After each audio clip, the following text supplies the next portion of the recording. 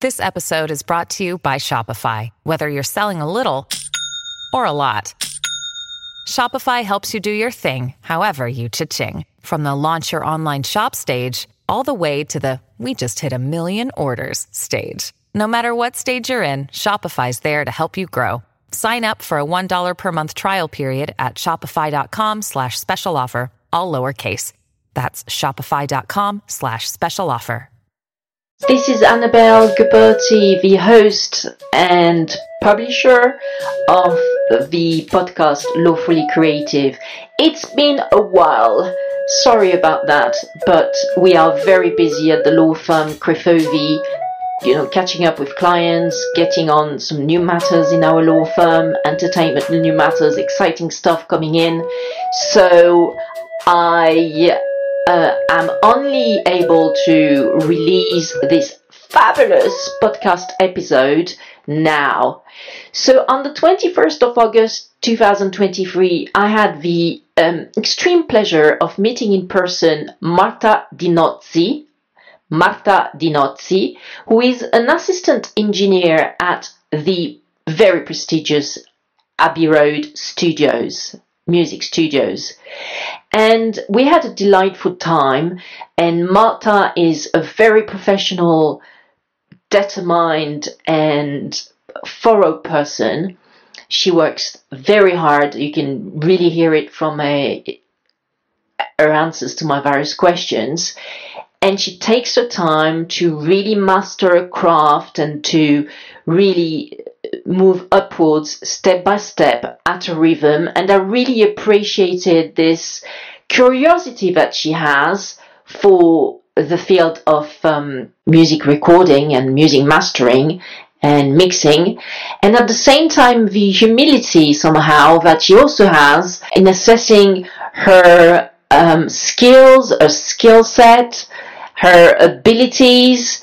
I found her a very inspiring person, and I hope you will share this opinion with me after you've heard her talking during this interview.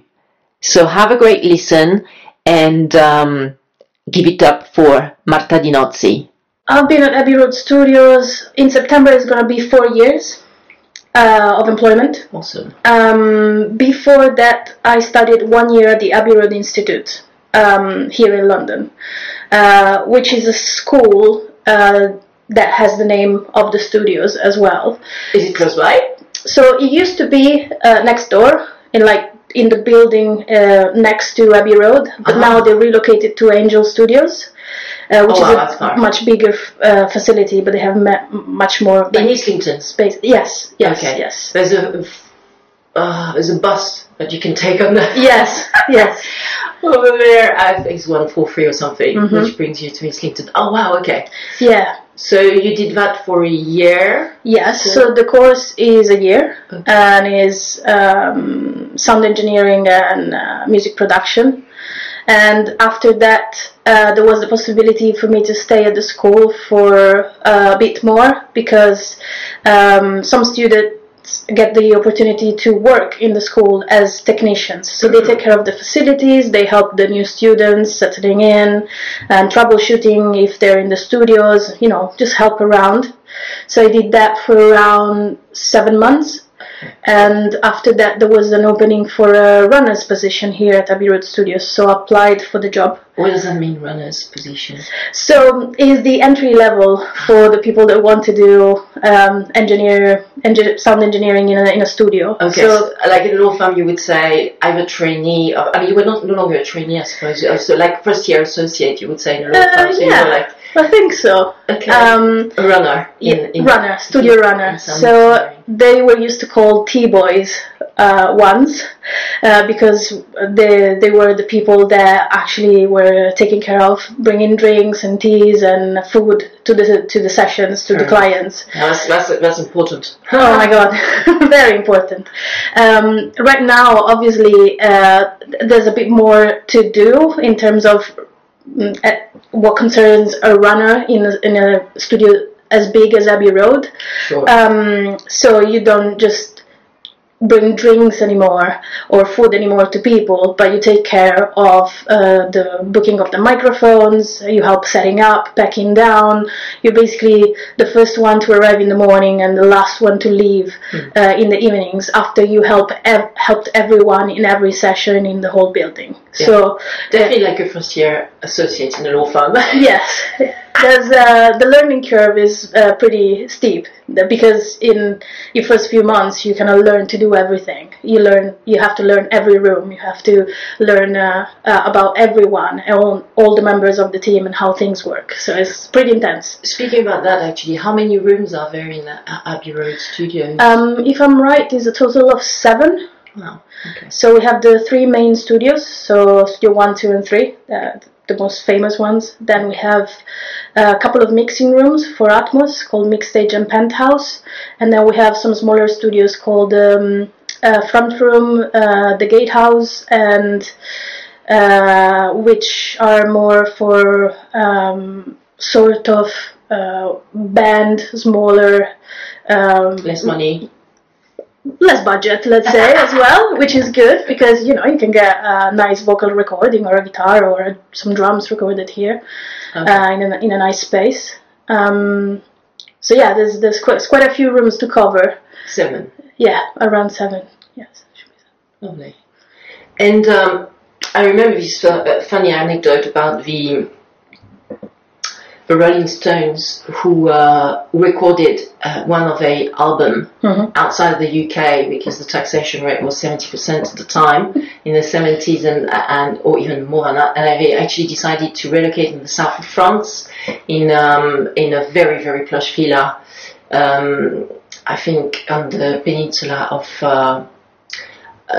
it will revert back to me, but between Villefranche-sur-Mer and Monaco. And so I think it was called Westcote or Husco. And so these guys, the Rolling Stones, they were always recording their sessions in the middle of the night, like starting from midnight until 5 a.m. And so at some point, all the neighbors in the plush villas around them in this peninsula called, I think, Cap Ferrat, Saint-Jean-Cap-Ferrat, that's right, they were in Saint-Jean-Cap-Ferrat.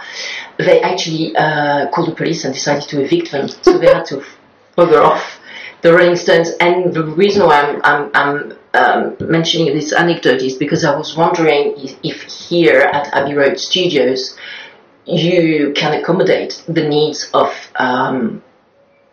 rockers who are a bit, bizarre. I mean, for normal people who work, say, 9 to 7 or 9 to 8 p.m. And, if they want to start recording at 10 p.m. or midnight, is that something that can be accommodated here?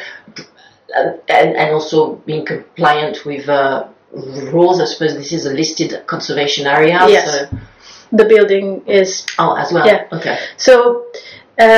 yes, it used to happen much more in the past, like at the time of the Rolling Stones or the Beatles, or right now our days are long, but they start in the morning and we finish in the evenings. Okay. But if there's some special need or requirement, yes, we can accommodate that.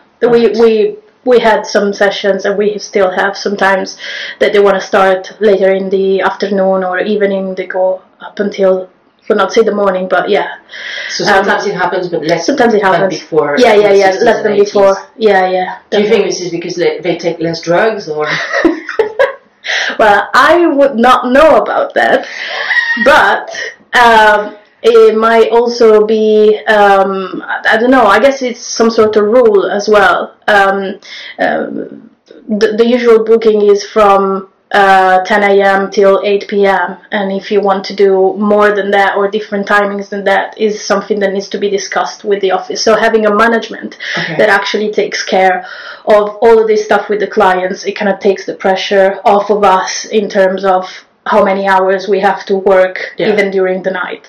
So it's up to the office. Yes. Maybe it could be just a jet lag thing, if they come from Australia or from the US. We have a lot of that. Like a lot of clients come from the US, and we start later in the day and we finish later at night to try and accommodate the fact that they're a bit jet lagged. Or we do a lot of streaming of audio and picture if we do movies to people that couldn't come maybe to be here for the session. So some of the clients are still in the US. Really? So what you are recording? Yeah. So streaming live with musicians who are in-house here. Yes.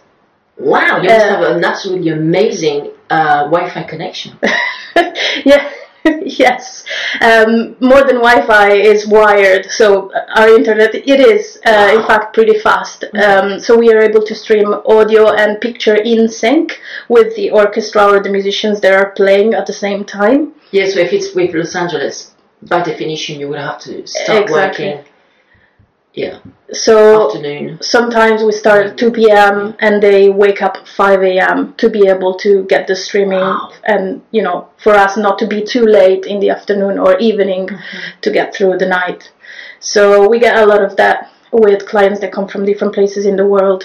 And are you local to here, or do you have to commute? Because especially these hours are a bit, can change. Are you or perhaps you can cab it when I recently bought a motorbike. Ooh, that's dangerous. I know, but I'm Italian. I come from Rome, so I learned to drive there, and I got my first moped when I was 14. My first motorbike when I was 16. So I decided, since I live in North London and it would take me almost an hour to get here with tube, I was like, you know what? So you take your motorbike? Yes, and now in less than half an hour I'm here, so that's pretty cool. Nice. Awesome. That's great. Well done. So 4 years. So you said, and sorry, I might have misunderstood, but you said 4 years working here. Was that covering your time when you were at the Abbey Road Academy or school, or was that in addition? In addition. Okay. Yeah, 5 years here in London then. 5 years and a half in London. Yes. 5 years and a half in London. Because I think you did a bit of freelancing in the meantime. Before being recruited here permanently. Yes, so when I was still a technician at the Institute, I did a bit of freelancing as assistant for a mixing engineer here in London. Okay. So I was doing a bit of that as well. So 2-3 jobs, and then I got the interview for this job. So. Right. Is it permanent? Are you freelance or here? Or? I am employed by the studios, so I mainly work here. Congratulations, yes. That's wonderful. Thank you.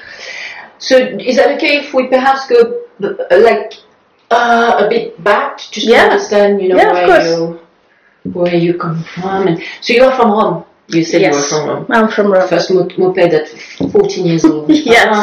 I bought a scooter in the south of France in my 30s, but this was the first time using a scooter because my mother never wanted me to take a moped. Yeah. And 10 minutes after I bought it, I smashed it.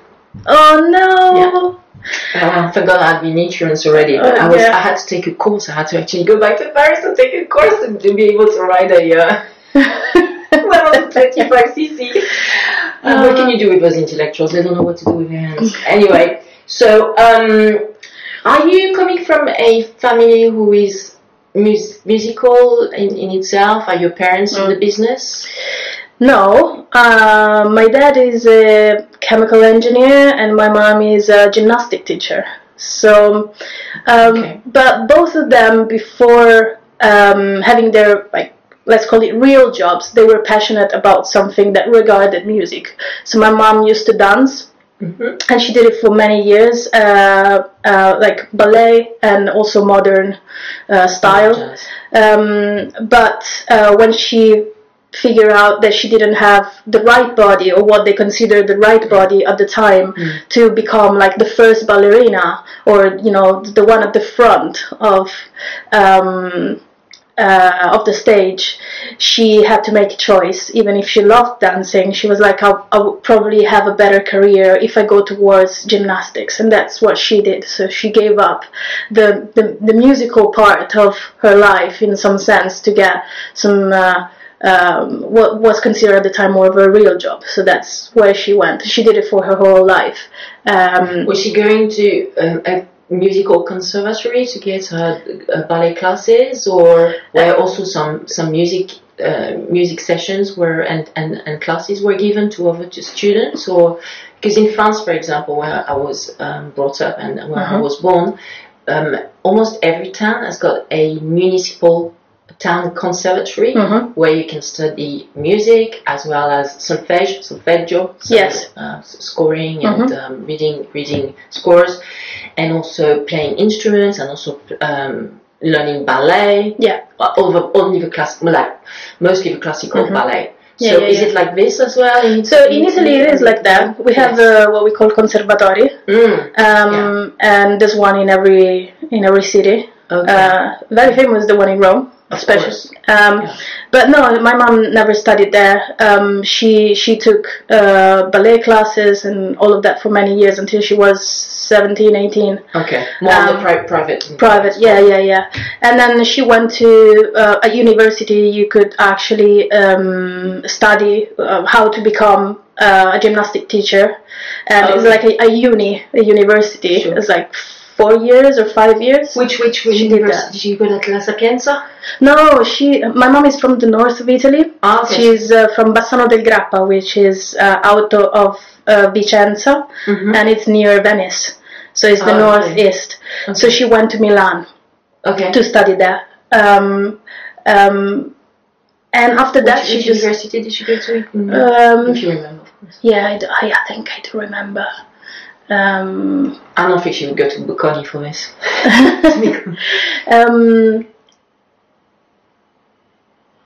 Don't worry, it's fine. No, it's because she always tells me, I've done this, and now I can remember the name of it. And I'm pretty upset about it, actually.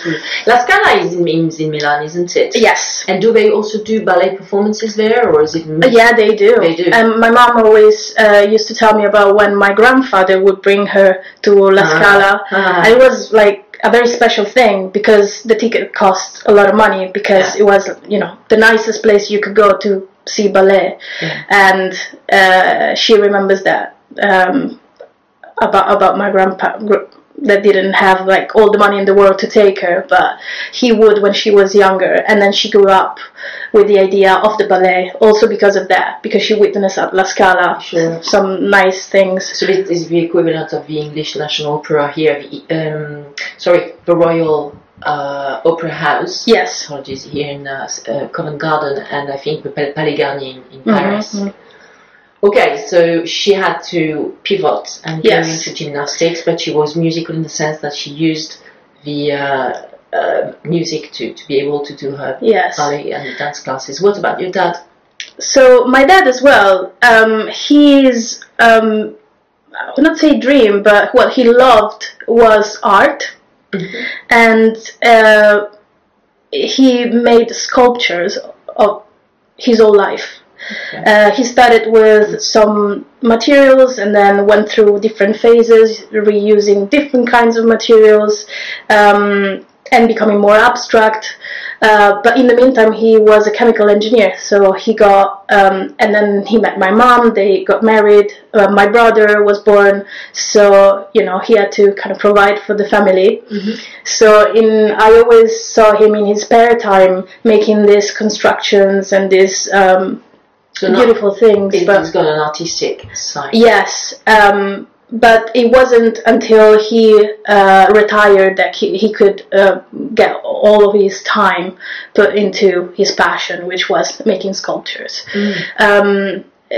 He was not a lot at home. He would be out traveling around the world. Who did he work for? So he worked for big chemical companies. One was called Henkel. They make any sorts of, from soaps to products for cleaning. And then he also worked for a company that was taking care of oil refineries. I don't know if that's the name for them. So but he probably had to go to the Middle East a lot. Yeah, he went to Middle East a lot. He would tell me about getting helicopters and, getting to the middle of the sea on the platforms where, it was like, he was basically never there. He was at home once a week for many, many years. And then my auntie, she passed away a couple of years ago, unfortunately. It was his sister.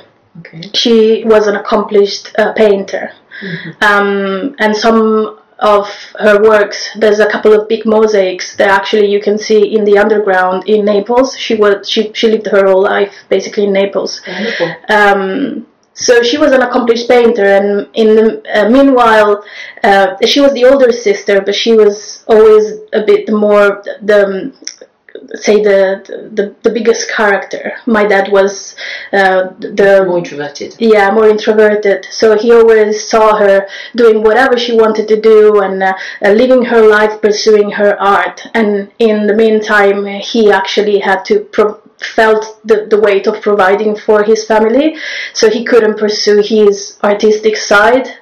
And I always thought that it was really nice that when he finally got retired, he now can spend all of his time doing that, and he's actually doing a lot of nice things in Rome, with art galleries and getting his art out, and I'm really proud of him for that. That's wonderful. And he was always the biggest supporter of me making music when I was younger, and I think the fact that he couldn't actually pursue that in his life early on made him understand how important it was for me to actually be having his support in pursuing making music, or buying me a guitar, or pay for music lessons. Okay. Is that what happened? You played the guitar? Yes. When did you start? So when I was around 6 years old, I always asked to Santa for Christmas either a keyboard or a drum kit, but what would arrive was not the real thing. It was like a toy version of all the musical instruments I wanted to play. So when I was 6 years old, I talked to my mom and I was like, "Mom, I want to play the violin." The violin? Yes. And she was like, "I don't think you want to do that. I do think." She knew how terrible it sounds when kids are actually studying and practicing. Yes. So what she told me was that, "I think you want to play the guitar." Okay. "Mom, I think I want to play the violin, but okay." And she told me, "One day you're gonna thank me, because when there's gonna be a bonfire somewhere, you're gonna bring your guitar and you're gonna be able to sing to people, and you're gonna be able to have a band or play with other people. But with the violin, it would be much more difficult for you to do something like that." But you could have joined an orchestra. Ensemble, but that would be more on the classical side of things. Exactly. So anyways, she kind of decided. Did you enjoy it eventually? Oh yeah, I loved it. I played classical guitar until 12. Okay. So did you go to a conservatorio? Or? No, I did like private lessons, well. And then did you learn how to read a score sheet? Yes. Yeah. Okay. I learned how to read music. I was doing solfeggio. Okay. All of that music theory. Starting from six years old. That's yes. Great. And then when I went to middle school in Italy, you actually have the choice, even if it's a public school. Some schools provide like extra music lessons. So my middle school, between the age of 11 and 13, I was actually able to play classical guitar at school after the normal hours. Which I studied actually in Bocconi, so I was in Milano. Oh wow! But I also had a pen friend in Grottaferrata. Just outside of Rome. Exactly, which is above Rome. And so I used to go to Rome, Melandina to Civer in a law firm, Unghi and Nunziante. So which quartiere, which district of Rome were you? So I'm from the north of Rome. Okay. When I was a kid, we used to live in Balduina, and then we moved to Monte Mario, and my parents now live in La Giustiniana, which is on Via Cassia. It's like the north of Rome. Okay. And at the time, I was in elementary school. Well, in the meantime, when I was a kid, we lived 5 years in Spain. So I lived 5 years in Barcelona from the age of 4 to 9. Because of your dad's job? Yes. Cool. because he became responsible for like a Europe division on his company, so he had to relocate. And then we came back to Rome, and I studied at the did a couple of years of elementary school there, and the middle school was Giovanni XXIII, which is in Balduina neighborhood. And after that I went to high school. Every end of the year around May, June, were you taking some concorsi, like exams? Yes, that's mandatory every year. Okay. Yes. So you were basically every year going up a level, and yes, like how it works in Italy is, I find, is slightly different than what it is here. Here they have all these kind of levels with the letters in front of it, like A something or this grade.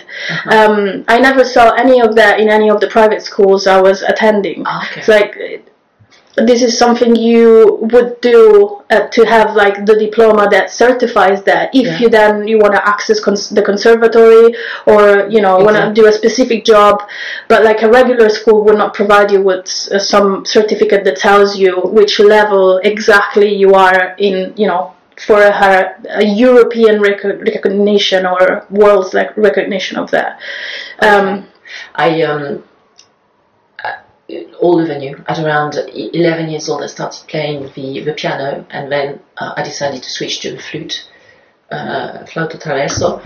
And every year in June we had to play in front of a jury of like 5 or 6 music teachers in the Conservatoire de Suresnes, so Conservatory of Suresnes, and it was pretty scary. Yeah. Most of the time we couldn't have a score sheet, we had to have memorized everything by heart. So French are pretty tough with their music education. Yeah. Were your teachers, were they telling you you are gifted, you should really pursue? They used to tell me always, you are a good player, but you are lazy. You don't want to. You don't rehearse every evening. No. 1 hour. It was the opposite. It was like, you don't read fast enough. You don't read music fast enough. And since your brain knows it, you learn everything by heart because you have amazing ears. Wonderful. So what I used to do, I used to know every piece by heart, just because my teacher would play to me a few times, and then I would actually understand where my fingers were going. I was taking a glance at the music, but I was not actually reading it all the time, and I was going just because of the sounds of the notes, not because of the notes I was seeing on the paper. Surely I'm sure you know that most guitar musicians in the rock, and like in contemporary music, but in the space of pop music and stuff, like commercial music, most of them, they don't read music. True. It's just by ear and looking at how the chords are being played, and it's pretty amazing. And I must admit, I'm very dependent on my score sheet. If I don't have a score sheet, I still play the flute from time to time at weekends, and my memory is terrible. I need to bring the score sheet. No, I'm exactly the opposite. And then I found out when I was a bit older that I had, nobody ever, no doctor ever diagnosed anything to me. But I sometimes when I was at school and we were doing mathematics, I used to switch numbers when I was writing them. Maybe a touch, but that would not help. Also with reading music. That's why I was so lazy as well, because I was probably getting a bit confused and my brain could not process fast enough the paper. So I relied a lot on my ears. And at the time, all of my teachers were just saying, you should not do that, because when you need to read and you're never going to be able to sight read anything if you keep doing this. Yeah. But I didn't care, because I didn't want to become a classical guitar player. That was not my thing. I was just feeling the music inside of me, and I wanted to play along. Or I liked a lot of different music, especially pop music at the time when I was younger, pop, rock. So that was my aim. It was not towards classical world, but more towards rock, pop world. So I knew there was not it was very important to be able to read music, but sight reading was not like it's paramount. You were not thinking of becoming a part of an ensemble where you would be the star guitar player and limiting yourself to just classical music. You wanted actually outside your classes, were you sometimes taking a guitar and trying to replicate some tunes you were hearing on the radio or at TV or on the... All the time. That's great. Yeah, when I was younger, internet was a thing, but it was not like as big as now. You can find any progression of chords from any song of any genre. At the time, you would type, chords for this song, and maybe someone had the time to kind of make some sort of website in which there was some indication. So I could not find everything on the internet, so I had to rely on my ears. When was that? Beginning of the noughties? Beginning of the 2000s? Beginning of 2000s. I was born in 1989, so I was 11 around 2001 actually. Yeah, okay. So I would say 2002, 2003, I asked my parents to buy me an acoustic guitar and an electric guitar, and they were so nice and they did it. Which brand did they? They bought me a Fender, a Squire actually, because it was a bit cheaper. Because when you have a kid and they're like, oh, I like this, you never know if it's really, really what they want to do or if they're gonna pursue it. So I think they went for the safest option, which was a cheap guitar with a very cheap amplifier. So I had that, and then they bought me Annie Bennett's acoustic guitar. So I would spend my days with acoustic guitar trying to sing, I don't know, Alanis Morissette, The Cranberries. You would spend your days? Yeah, all day. That's what I was doing. Right. Because I mean, for me, I would play the flute for an hour, and then I would be okay. I've rehearsed my flute. I'll talk to you in 2 or 3 days. Or tomorrow. But I wouldn't spend the whole day playing the flute or the piano. I was out of a wow. So you were really into it. I was really into it, and I wanted to sing it. So what I started to do. Were you thinking when you were a teenager that you actually would become a professional? Oh, well, as I kind of progressed and I became older, I started looking for people that could play with me. So I joined the band as a guitar player first, and then not the bass, guitar. Guitar, yes. Okay. But like a classical or contemporary, like no, electric guitar. Oh. Yeah. So what happened in my high school is that once a year they would do what they call the settimana di didattica alternativa, which means that for a week the students were in charge of the program. Awesome. It could be chaos, but it could also be really nice. So we used to watch movies and have a chat about it with all the students, or we used to make laboratories where you could learn things about different things. And there was also the laboratory about music. Mm-hmm. So I was there. Was that like a really advanced school, or like a progressive school, or was that public school? Public school. Public high school in the north of Rome, in not a particularly fancy neighborhood as well. Wow. So we would do that, and people would bring their instruments, and everyone would have a go at playing. So whoever knew how to play something would be like, oh, let's try and play this song, and just, kind of rehearse together. So I got noticed because I was playing the guitar, and I think I was playing Nothing Else Matters by Metallica on the acoustic guitar. Wow. And one of them came over to me and was like, oh, I have a band and I need a new guitarist. Would you come and try, I was like... What was he playing himself?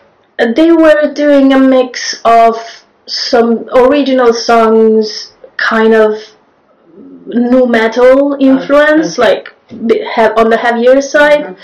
You were going for your goth phase. Wearing all dark clothes, black everywhere. Absolutely necessary in the middle of summer in Rome. Of course. Oh my God, yes. I used to wear Dr. Martens to the sea as well, like all the sand going in that. Like, anyways, so I was like, okay, I'll bring over my guitar. But Dr. Martens are great here in London, not not in Rome, no, not on Ostia Beach, yeah. So I went and I tried, and they were like, okay, you can play with us. So from there I started. And how long did you stay in the band?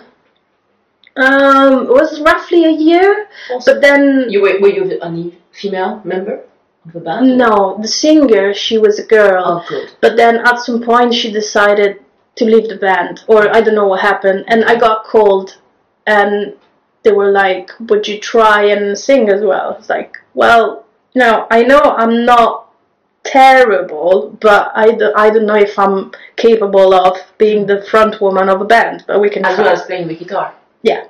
Oh, yeah. So I was doing the rhythmic guitar, not solo parts and stuff, but rhythmic guitar and singing.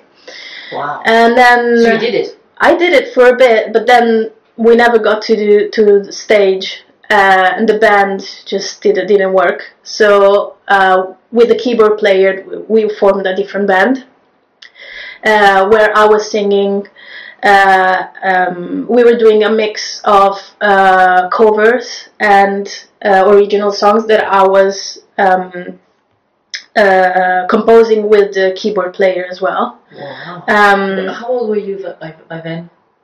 More or less? I would have been, I don't know, 17. Okay, so at the same time you were preparing as well what we call the baccalaureate and the in France and the A levels here. So so that was pretty intense. At 18 we do esame di maturità. Yeah. Yes, that.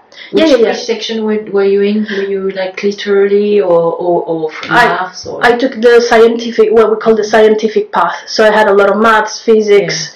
Yeah. Actually, I read an article saying that people who are usually were good at playing music. Usually, they've got also some skills for math stuff. Yeah, I think that's quite linked. Yeah. Well, maths was my weak point. Scientific, let's say scientific. Yeah. No, but it is interesting because I think it's related by the fact that music is a language and it's a written language as well. Mm-hmm. So same as mathematics, really. Yeah. So if you know how to read numbers, it might be that your brain is wired in a way that it's good, kind of easier for you to read music as well. It makes a lot of sense. Yeah. Keys and stuff. Yeah, so I was doing all of that in the meantime, and I was also trying to get my exam done. Which, let's mention it because I think it's true also in Italy, the scientific esame di maturità is probably the toughest among all of the... Yeah? Yeah, let's say you have the... That's the way it is in France. If you take the scientific route, it's supposed to be... The two more difficult ones are Liceo Classico and Liceo Scientifico, which is the classic literature, because you studied there Greek, Latin, and, literature. But in the scientific path, you still have Latin, but you have much more mathematics, physics, biology, chemistry, and all of that kind of stuff. So those are the two most difficult ones, yeah. To a busy lady at 17 years old. I was everywhere. I don't know where I was spending the energy if I think about it now. That's awesome. And were you going to gigs? Were you going to concerts? Because I think there's a massive arena in Rome as well where you can see very large bands. There's different ones. We have festivals every summer. Cool. We have Capannelle, which is a huge venue. We have the Auditorium, Parco della Musica, where classical music happens, but also a lot of gigs. Mm-hmm. And I remember my first ever gig. I was 15. It was at the Teatro Tenda Strisce, just outside of Rome, and I went to see Lacuna Coil, which is an Italian metal band. Wow! And chaperoned by your dad? Or was it? No. Staying with your friends? I went with two of my classmates. Oh. We were the same age, and one of my classmates' mom got us to the gig, left us there, and then came back to pick us up like 2-3 hours later. Your parents were pretty cool. Yeah. Cool. And, you know, it was amazing. We were all horrible and sweaty and just like jumping around. So I was about to ask you whether you were into Lucio Dalla e Giovanotti, but perhaps not then. No, not then. No.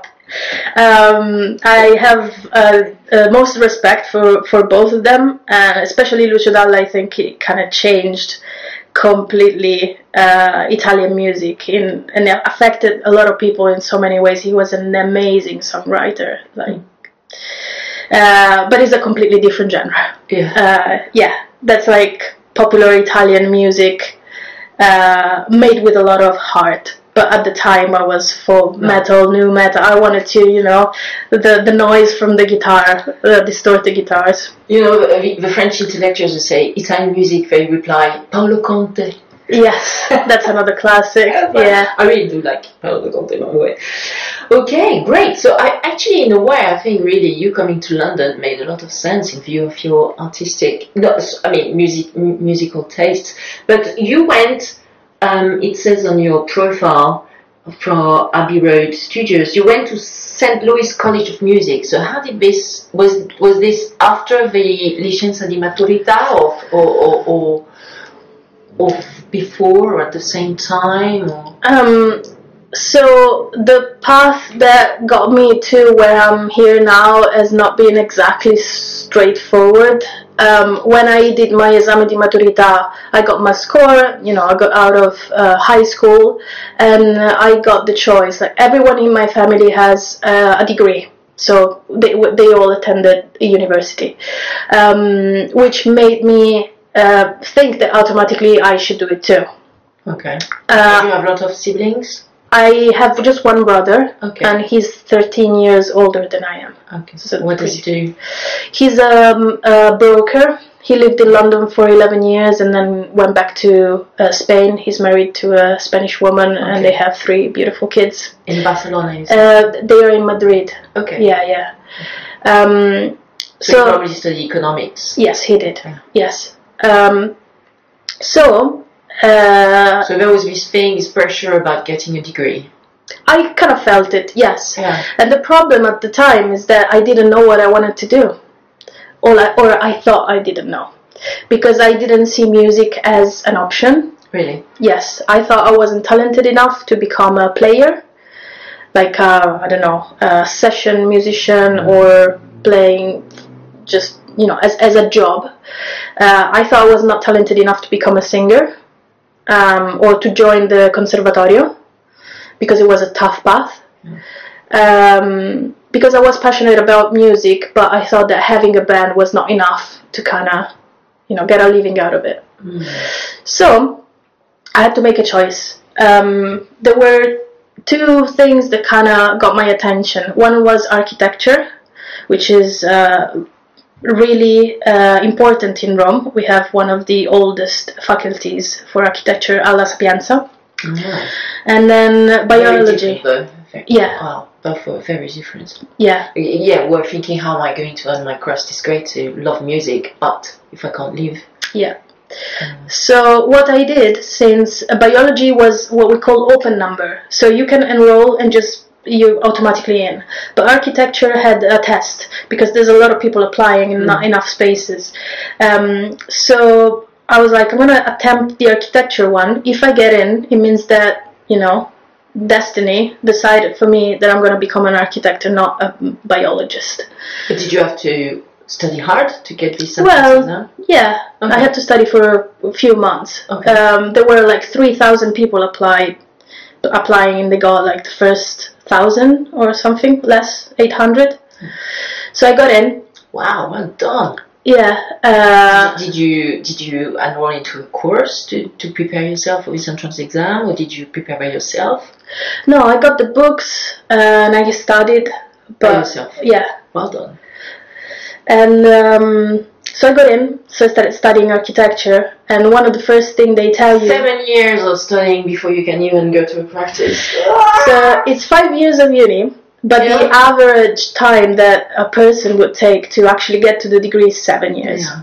And the first thing they tell you, the first lecture, they look at, you know, you're there with hundreds of new students, and they look at everyone and they're like, with the microphone, they say, "Hi, welcome. You're, one of the most prestigious faculties for architecture in the world.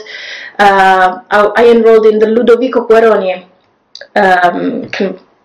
faculty. There were two at the time, Valle Giulia, Ludovico Guaroni. One was considered more of a kind of classical approach to a study of architecture. The other one was more sort of design, kind of.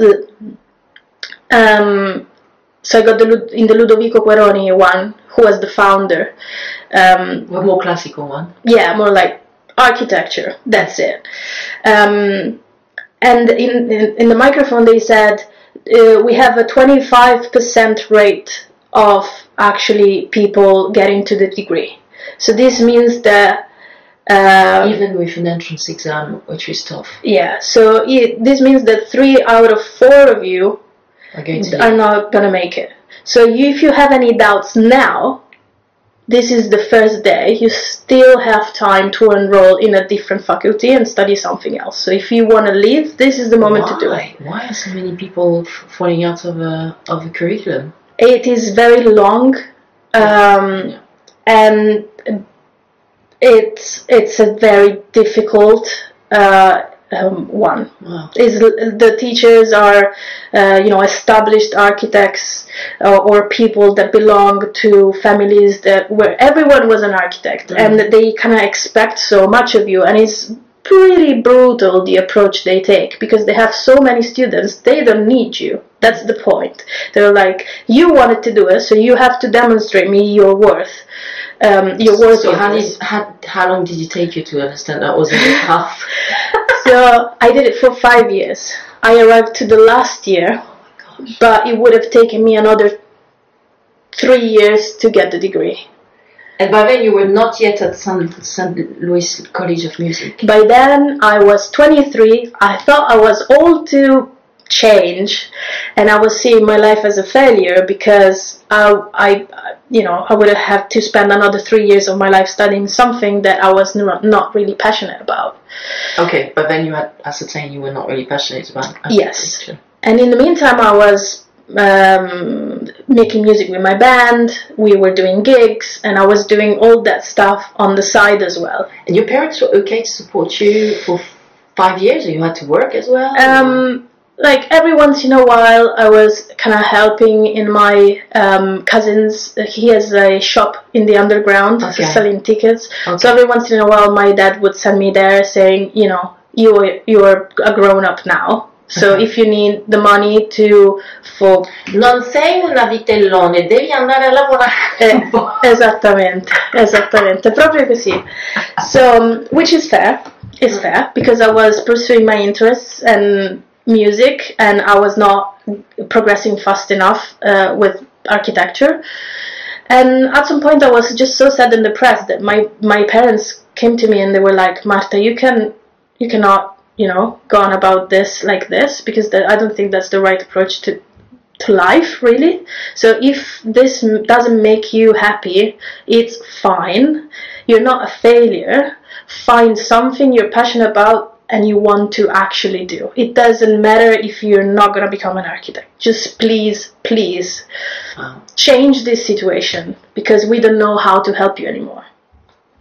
You were really feeling quite depressed. Yeah, I was really feeling sad, yes. So how did you come across St. Louis College of Music? It was actually my mom.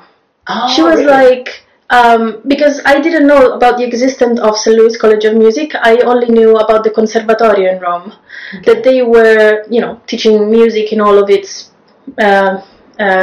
different fields. Probably classical music, though. Mostly classical. Yeah. And then what I was doing with my band, I had the computer and I would try and record our music.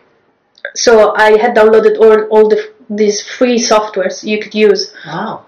To actually be able to, with just a microphone, to get like a track going on, and then maybe record the guitar on top, and maybe record the bass on top. So in the meantime, by myself, I was trying to do that, but I didn't know how it worked. As a sort of hobby, you were kind of improvising yourself. Yes, as a hobby. So that's interesting. my parents were like, you spend all day doing this kind of thing. Isn't there anywhere you can learn about this? I didn't even think about sound engineering. I didn't even know what it was at the time. And so I looked at the Conservatorio, and they had a section about sound engineering, but it was so classically.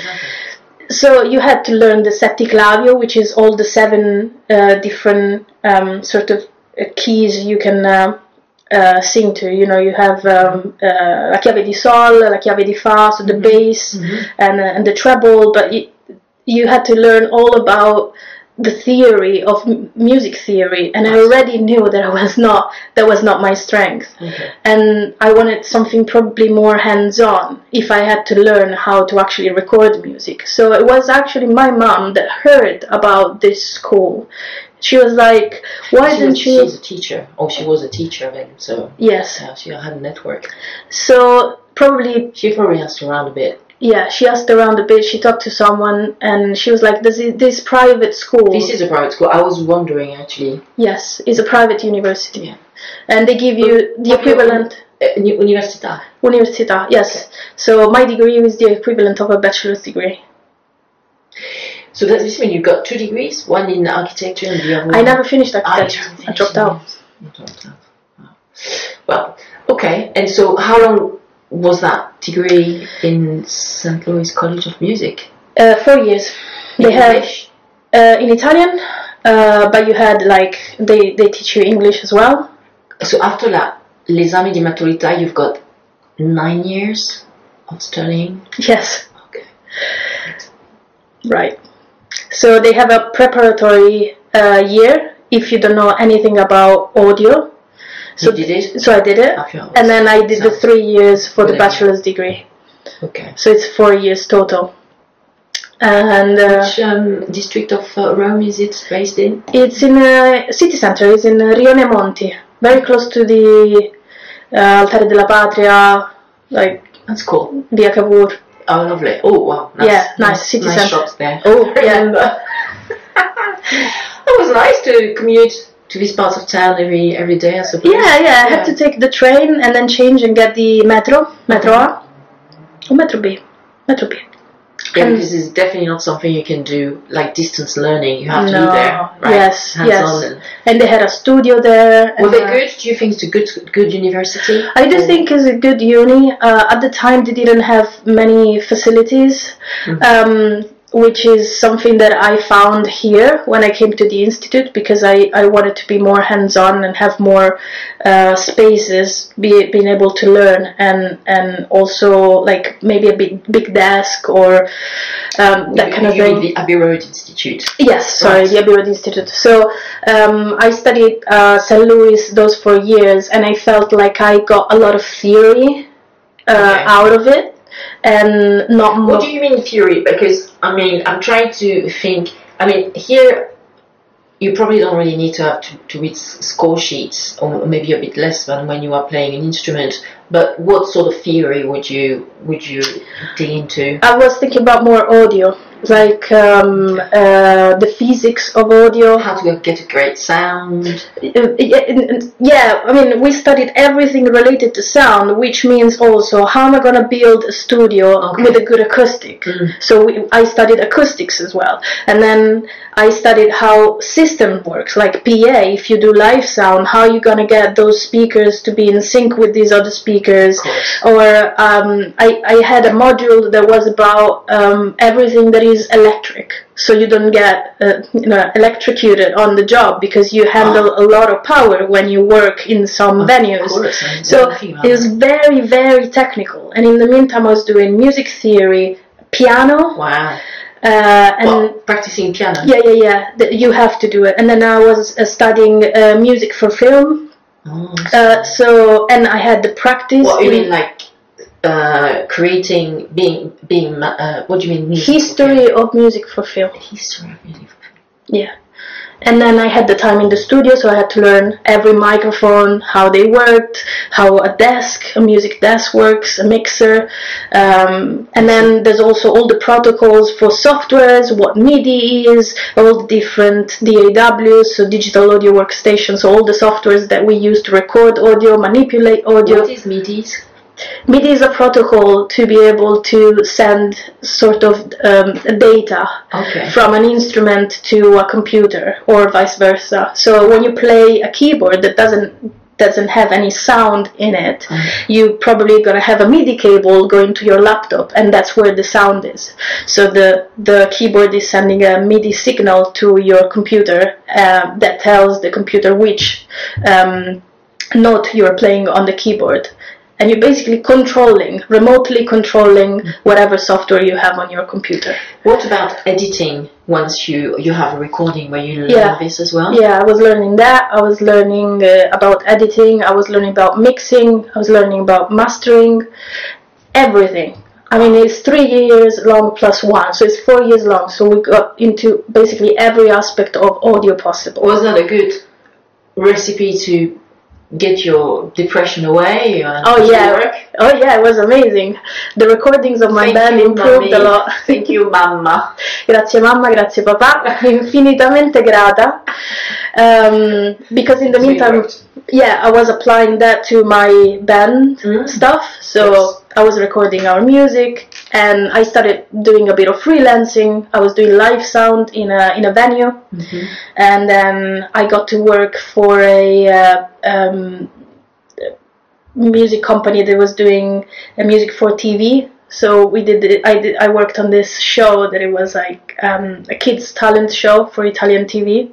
So we were doing music for that. So while I was studying, I was keeping music. Was that in Cinecittà? Because I remember that the famous film studios are based close to Rome or in Rome. Cinecittà. Yes, Cinecittà is like huge for cinema. Okay. It's still working, right? Oh yeah. No, still there. But what I was working. Did you have a chance to work there sometimes? No, because for TV with all the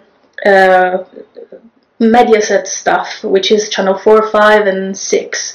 In Italy. In Italy, they have. Mediaset, that's Berlusconi, no? It was Berlusconi stuff.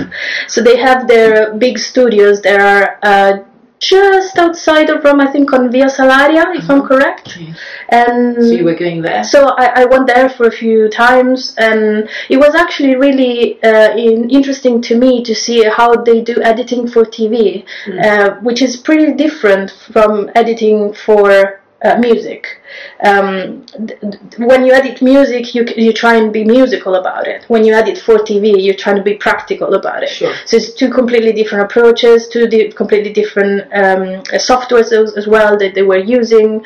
So I got to see another side of the music business, which is probably very useful for you now, because I understand that in your work that you do nowadays for Abbey Road Studios, sometimes you have to work on projects which include movie scores and therefore need to fit to the to the video and shots and stuff. The idea of having the picture in sync with the music, and then having the music maybe fading out or fading in when there's a dialogue, and the idea about the music being sometimes complementary or in the background, and some other times being very prominent. That's been interesting also to see how it works in TV. So thanks, that's very enlightening. And so what are the links between the Abbey Road Institute and the St. Louis College of Music? Are they close, or was it just like a coincidence? From what I know, there's none. So how did you come across the Abbey Road Institute in another country? So when I got to my degree and I was freelancing and then studying and having my band and my projects, I was at the moment in my life where I looked in the mirror. I was like, if I want to do this job, because my aim was to try and get into a studio. But I was looking around me in Rome. I gather there aren't many studios in Rome. No. Okay? No. Or you need to be a man in your 50s or 60s and super connected. You said that. This is exactly how it is. There are not many studios. The ones that are there are mostly the same people. They've been there for like 30 years, and it's pretty difficult to find a place, like to put a foot in the door. Yeah. So I was doing a lot of things. I thought I was working really hard, but I couldn't see how I could achieve my dream, let's say, staying there. So at some point I thought, it's either I leave and I try and do what I want to do somewhere else, or I stay here and I just, accept the fact that it's going to be difficult and probably I'm never going to get there. After all this work and this studying, that would have been a shame. So my parents were really nice about it again. And I told mom and dad I want to leave. So I got my degree. I graduated with honors at St. Louis College of Music. So I showed that I was committed. Yeah. Well, leave for where? Did you have an idea? Did you look at the States as well? No, because I know it's pretty difficult with visas to kind of, and it was really far away as well. At the time, my brother was living here in London. Okay. Mm-hmm. So I could come and just take a look around. I had already visited a few times, and I thought London was a really nice city. You could wear your Doc Martens, no problem here. Yes, for sure. And then I made the research about where the music industry is actually bigger in Europe, because I thought if I have to leave and I don't want to go to a different continent, well, either here or Sweden, but I don't know. Probably I would go here. I've never been to Sweden. Well, with all the Abba, yeah, true. So what came out of your research? What was that the biggest, in terms of revenue and how big the business is, England and London specifically were like the top city to go. And then there was Germany with Berlin, and there was Amsterdam. So basically the north of Europe. And since I heard... They were a bit below though. Yes. Yeah. So since I knew already a bit about London, I made a research about schools in London where I could get more practical experience and I could maybe study. My aim was not more than a year because I also needed to get my English going. I had a good English, but not nearly enough to be able to work in an environment where everyone was native.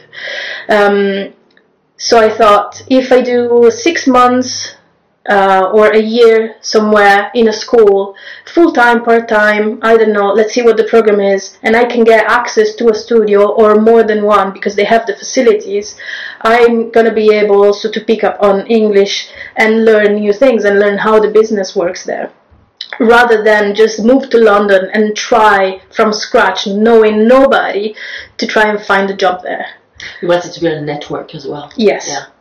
So in my research, I found different schools, and I thought, and I saw that the Abbey Road Institute was, it had the name, of course. So I was like, let me take a look at the program. The program starts almost from scratch, from the basics of sound and basic of music theory, until the end of it, which is like very in depth in all of the audio-related topics and music production. To a degree, these are things which you had already studied in Rome, weren't yes. You? Yeah. Some stuff, but yes. In Italian. But in Italian. So I thought, if I start from something easy, and I pick up the language, and then the program goes and it gets more intense and more complicated, I'll be able to understand more. Very smart. So I enrolled. I came for the interview. So when was that exactly? Which year? 2018. 18. Wow. 2018. It was, I think. They started recruiting in September of 2017, and I think I came for the interview in January 2018, and the course started in February 2018. So they sent me the letter, you've been accepted. You have to demonstrate a certain knowledge of music theory or present projects you worked on. You need to be able to play an instrument. It doesn't piano and guitar, so you were good. Yeah, it doesn't necessarily, you don't have to be a virtuoso of the instrument, but you know, the necessary to kind of be able to understand what harmony is, for example. So I did that. I got my letter, I got accepted, and a month later I was here in London and I started studying at the institute. So the institute at the time in 2018 was here, it was not in Angel yet? Yes, not just yet. Okay, they had 3 production rooms. They were smaller than what they have now, and they had the Custom 75, which is a studio that is actually here in Abbey Road Studios, where they have an Eve desk. So what's that, sorry? An Eve is a brand that makes mainly desks and mixers, but also all the parts for it, so preamps, so when you see like this sort of platform with all the buttons and stuff. Yeah, like a spaceship control thing. And yes. you call it a Neve? That's one brand, but there are many others like SSL. You call it Neve desk? Yeah, they had and they have a Neve desk for that particular studio at the institute, and I never had in my life the chance to work on a Neve. Wow! So I was really happy about it. So how it worked? Like, what would be a ballpark figure for this kind of big stations? How much would this sort of thing cost? For example, a Neve desk. It depends. Yeah. It depends if it's new, if it's used, if it's a vintage model. From tens of thousands to hundreds of thousands. Wow. Okay, it's a big investment.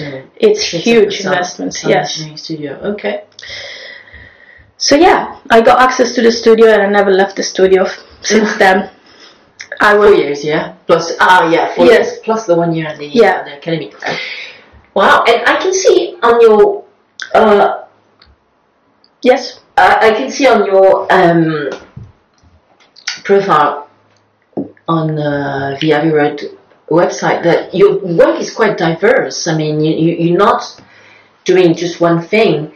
Whilst at the studio, she has worked on many projects, including movie scores for Marvel, Disney, and Netflix, such as Black Widow, Black Panther, Wakanda Forever, Doctor Strange, Fantastic Beasts, Matrix, Resurrection, Shang-Chi. I haven't heard of Shang-Chi, but so that's pretty cool. And also that you worked with Joe Bonamassa, so probably on the more, or you say something that would come to mind more if you think of the work of a sound engineer. So you work with Joe Bonamassa, Nile Rodgers, that's cool, Kaiser Chiefs, Bastille, among others, and Alexandre Desplat, who is one of the favorite composers for Wes Anderson, and probably others as well. So what did you actually request to be put on film projects, or?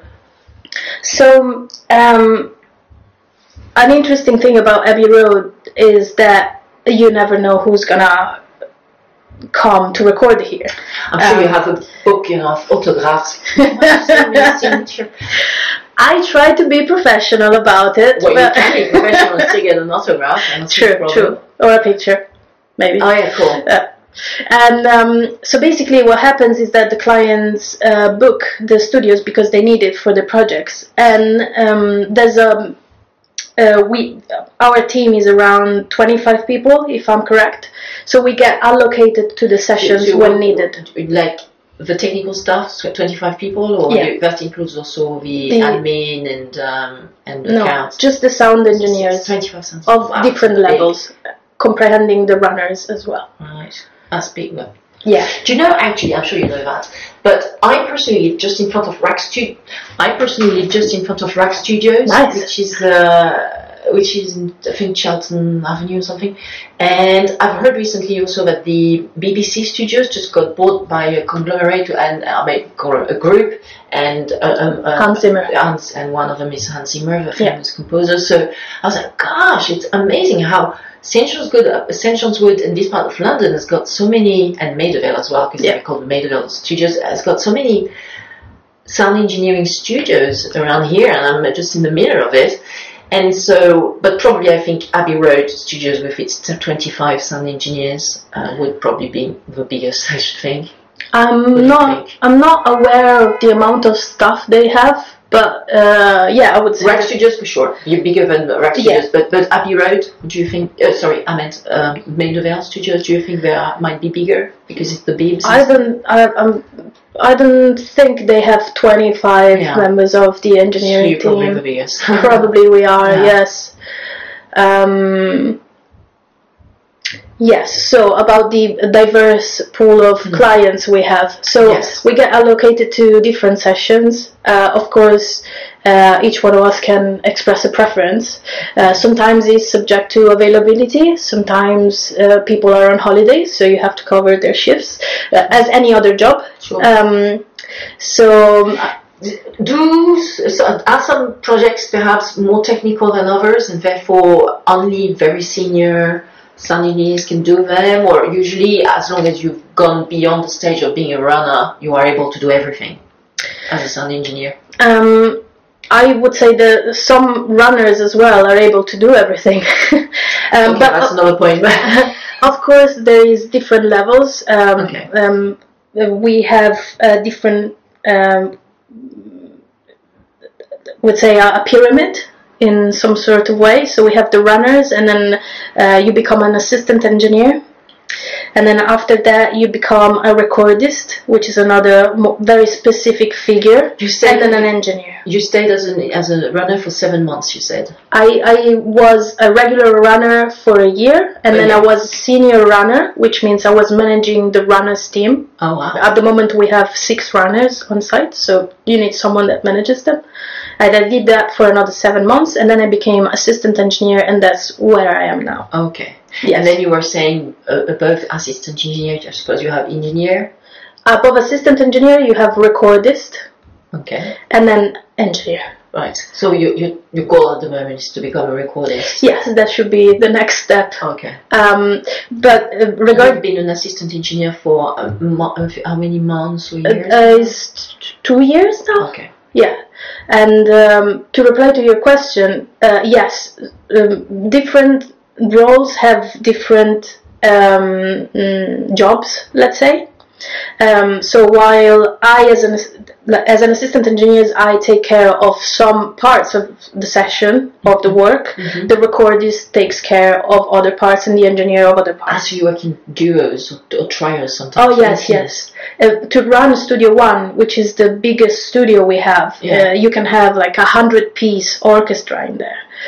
So Depla records his scores with orchestras in, for example, in Studio One. Yes. So to run Studio One, there's the need for 3 or 4 of us. So you're gonna have an engineer, a recordist, and an assistant assigned to the session. Sometimes a runner too. Where is this Studio One? Is it like in the basement or in the main building? Or in the main building. Like the building from outside looks small, but once you get inside, it's huge. Ah. Yeah. But it's got an underground bunker or something? No, it's like. I hope you got planning permission. No, it's actually, once you go in, you go downstairs and you have Studio One live room, which is really big. And Studio 2 is just in front of it, and Studio 3 is just above. Okay.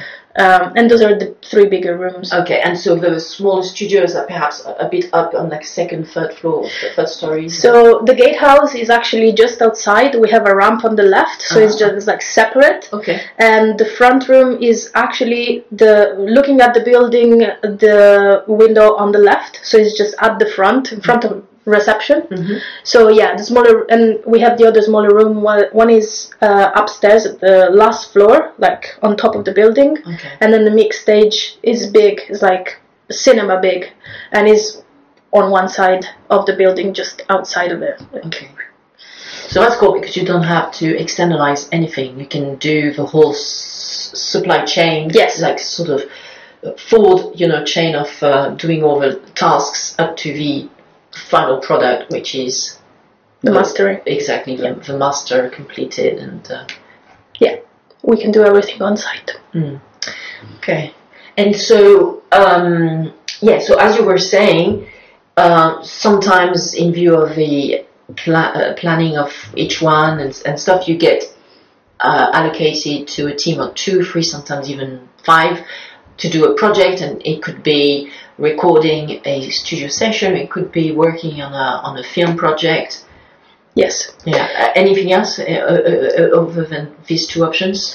So I would say the bigger rooms is, of course, orchestras for scores. So you go anywhere from cinema to streaming services, so Netflix, Amazon.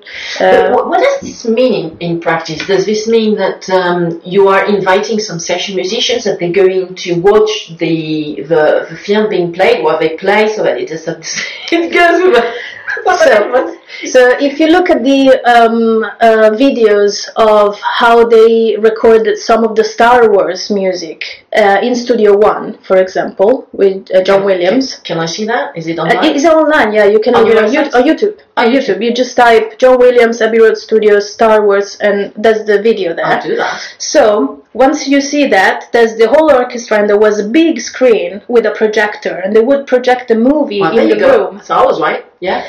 And the conductor would give, the cues to the orchestra to go in time with, and they had the click as well. So each musician has a click track. So, it's funny because this is how it used to be done in the silent film era, where they basically had all these musicians playing with the film being shown on screen, and everybody laughing. Because at the time of the music, I don't think they had the click track, so the musician was playing and they was looking at where it should land for, I don't know, an explosion or someone. So while here it's actually with a click track, but they have the cues. Exactly. So at the beginning, click track was not a thing, but was the conductor that was watching the movie, and the orchestra was watching the movie, and they were trying to go in time with that. John Williams has a way of doing it with a clock, for example. So it was looking at the seconds on the clock, and it was timing that to the movie because of the number of frames, and everything was coinciding with kind of 60 seconds in a minute. But that was a complicated way, like his way of doing it. Yes. What we do right now is that the movie and the picture that is not streamed anywhere, like the orchestra cannot see it. We have a click track that goes with the movie, and sometimes the conductor has the picture, sometimes they don't. So the orchestra basically relies heavily on the click track that goes in sync, and score, of course. All right, okay. So they all wear some headphones. They all wear headphones, yes. Yeah. Last but not least, actually, do you have some advice for girls who want to become sound engineers? So something I wish someone would have told me when I was at the beginning was that it can be done, that you can actually do it. That probably is not going to be the easiest path, but it's not the easiest path for everyone, for anyone, guys or girls. Yes, there are some. We might find some more difficulties. In terms of again seeking representation or being able to ask for advice, or but what I can say about it is that I was really shy, so I didn't want to reach out to the people that I wanted to talk to, especially women in the industry. But now there's a big movement around women in sound engineering. Did you not go to a sort of seminar about that, about ladies working in sound engineering, I think in the US or something, last year? Or earlier this year? So we did a remote thing with Berkeley, with Emily Lazar, who's a really important mastering engineer. What is it called, this thing, this movement? Do you remember? Her specific name. The event had a specific name. Yeah, I think it was with girls or women in the title. No, it was We Are Moving the Needle. Okay. There's also different other companies around and organizations that you can reach out to, and they have a big network of women in the industry, like Sound Girls, for example. And I think the key is also working together and reaching out to other women in the industry.